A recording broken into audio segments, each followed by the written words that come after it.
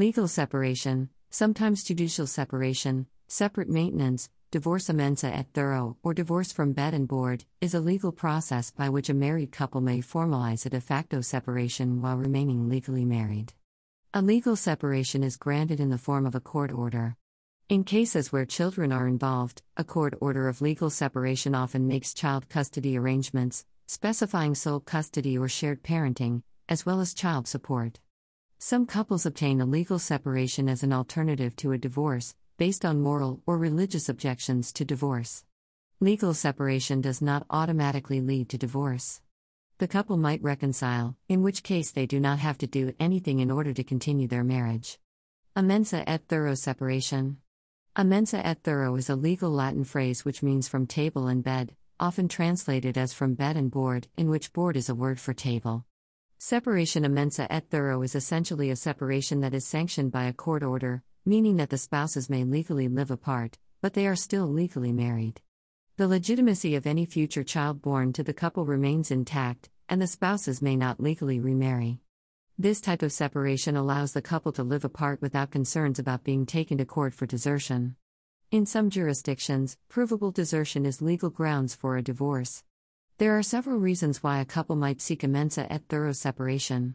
In some legal jurisdictions, including certain countries, it can be difficult to get a full and final divorce, but if the spouses are already separated a mensa et thoro for an extended period of time, for example, 3 years, the court may decide to grant a full and final divorce. When the requirements of burden of proof for a divorce are difficult to meet, in most jurisdictions, an mensa et thoro ruling assures the couple a slot in the court schedule whenever they file for a full divorce, by showing that they were both serious about their separation. Sometimes an mensa et thoro separation is used when one partner is claimed to be emotionally, verbally, or physically abusive, keeping the marriage in existence while the two spouses are physically separated. This physical separation may give the two of them a chance to work out the problems in their relationship while residing in legally sanctioned separate dwellings. Spouses may also request an mensa et thoro separation to protect themselves from accusations of desertion or abandonment, such as in cases where one must depart from the other for an extended period of time. United States. When you need mealtime inspiration, it's worth shopping Kroger, where you'll find over 30,000 mouth-watering choices that excite your inner foodie. And no matter what tasty choice you make, you'll enjoy our everyday low prices, plus extra ways to save, like digital coupons worth over $600 each week. You can also save up to $1 off per gallon at the pump with fuel points. More savings and more inspiring flavors make shopping Kroger worth it every time. Kroger, fresh for everyone. Fuel restrictions apply. In the United States of America, a legal separation may address the division of assets, division of debts, child custody, child support, and alimony. A separate maintenance agreement is not a legal separation, and for child support and custody are typically not allowed to be addressed. A separate maintenance agreement is often confused with a legal separation which is filed with a court. Separate maintenance agreements are contracts between spouses and not approved by a court.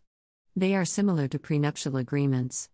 Under the law of some states, a separation can occur by judicial decree, or by an acknowledged, notarized, agreement of the parties.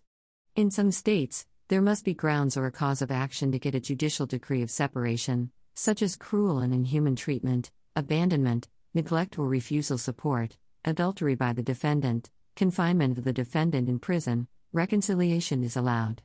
So, therefore, separation is revocable. State laws may require the joint application of the parties, accompanied with satisfactory evidence of their reconciliation, by the court which rendered it, subject to such regulations and restrictions as the court thinks fit to impose. Canada. In Canada, the terms legal separation or judicial separation are often used informally to describe a situation of separation where the couple has formalized certain agreements or entered into a contract.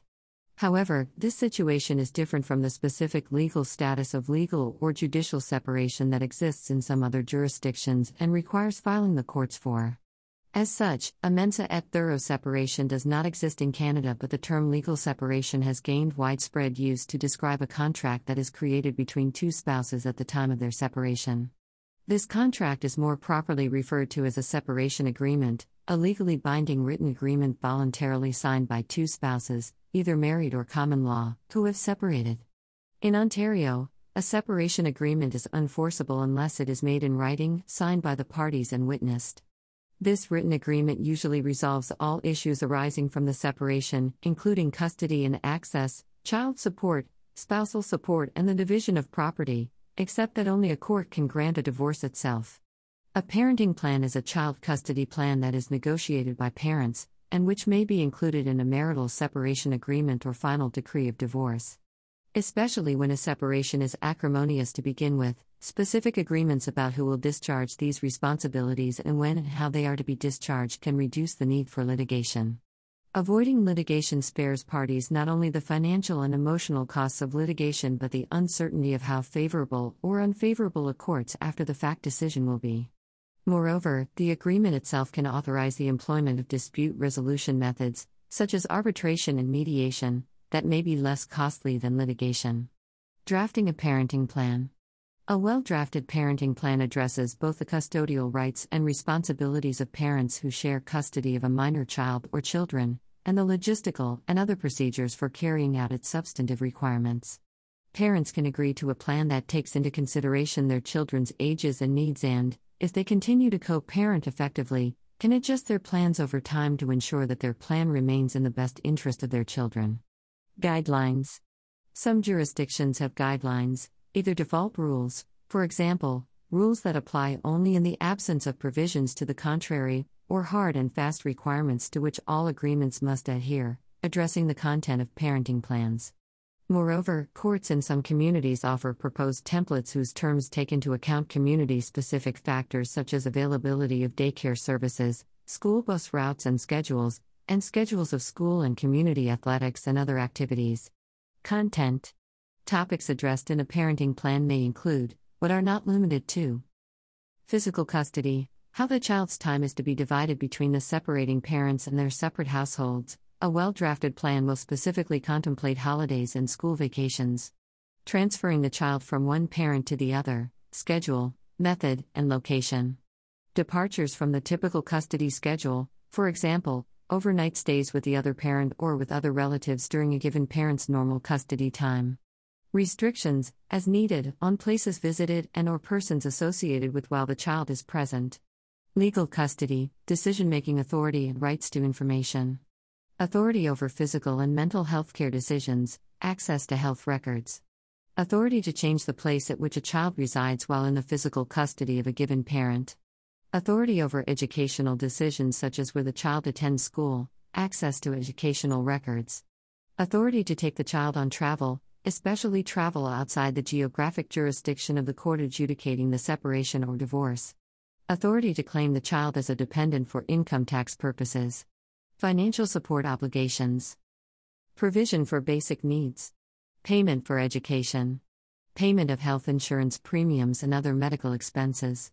Inclusion of the other parent and/or the child in a given parent's estate planning, including both the probate process, disposition of assets by will, and procedures outside of probate, payout of life insurance policies, distribution of survivor benefits, etc. Communication between parents.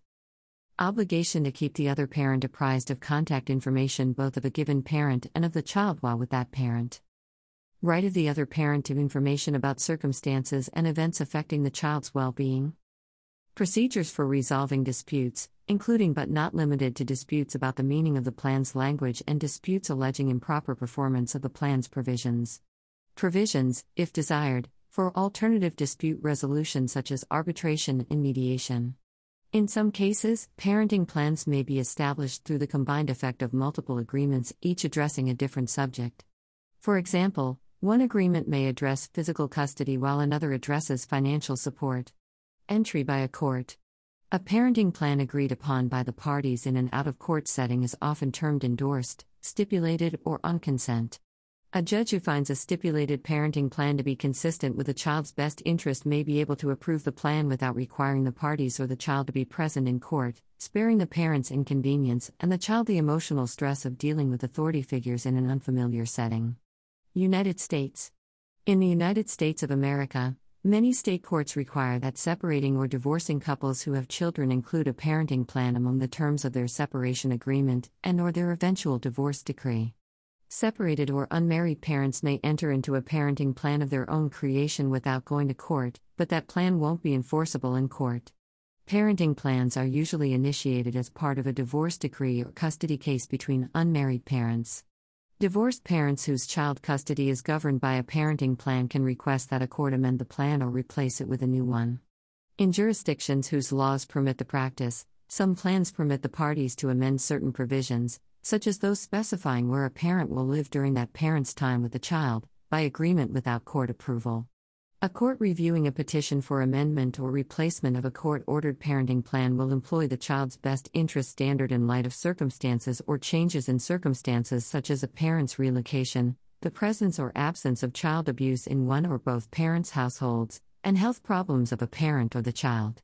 If the parents in a custody dispute request, many states allow children who are old enough to state an informed preference to testify about their own preferences as to custody and parenting time, with their opinion taken into consideration by the court along with all other evidence relating to their best interest.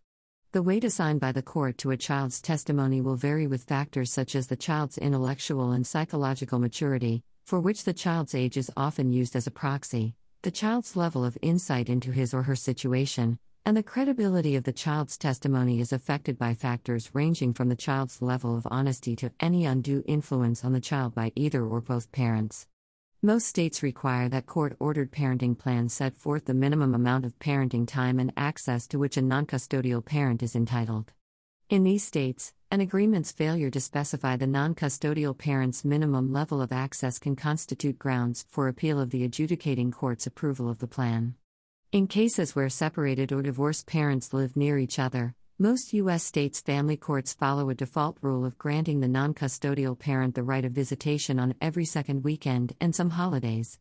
Where parents live farther apart, states such as Florida, Oregon, New Hampshire, and New York allow the combination of these visits into longer stretches of time to reduce traveling.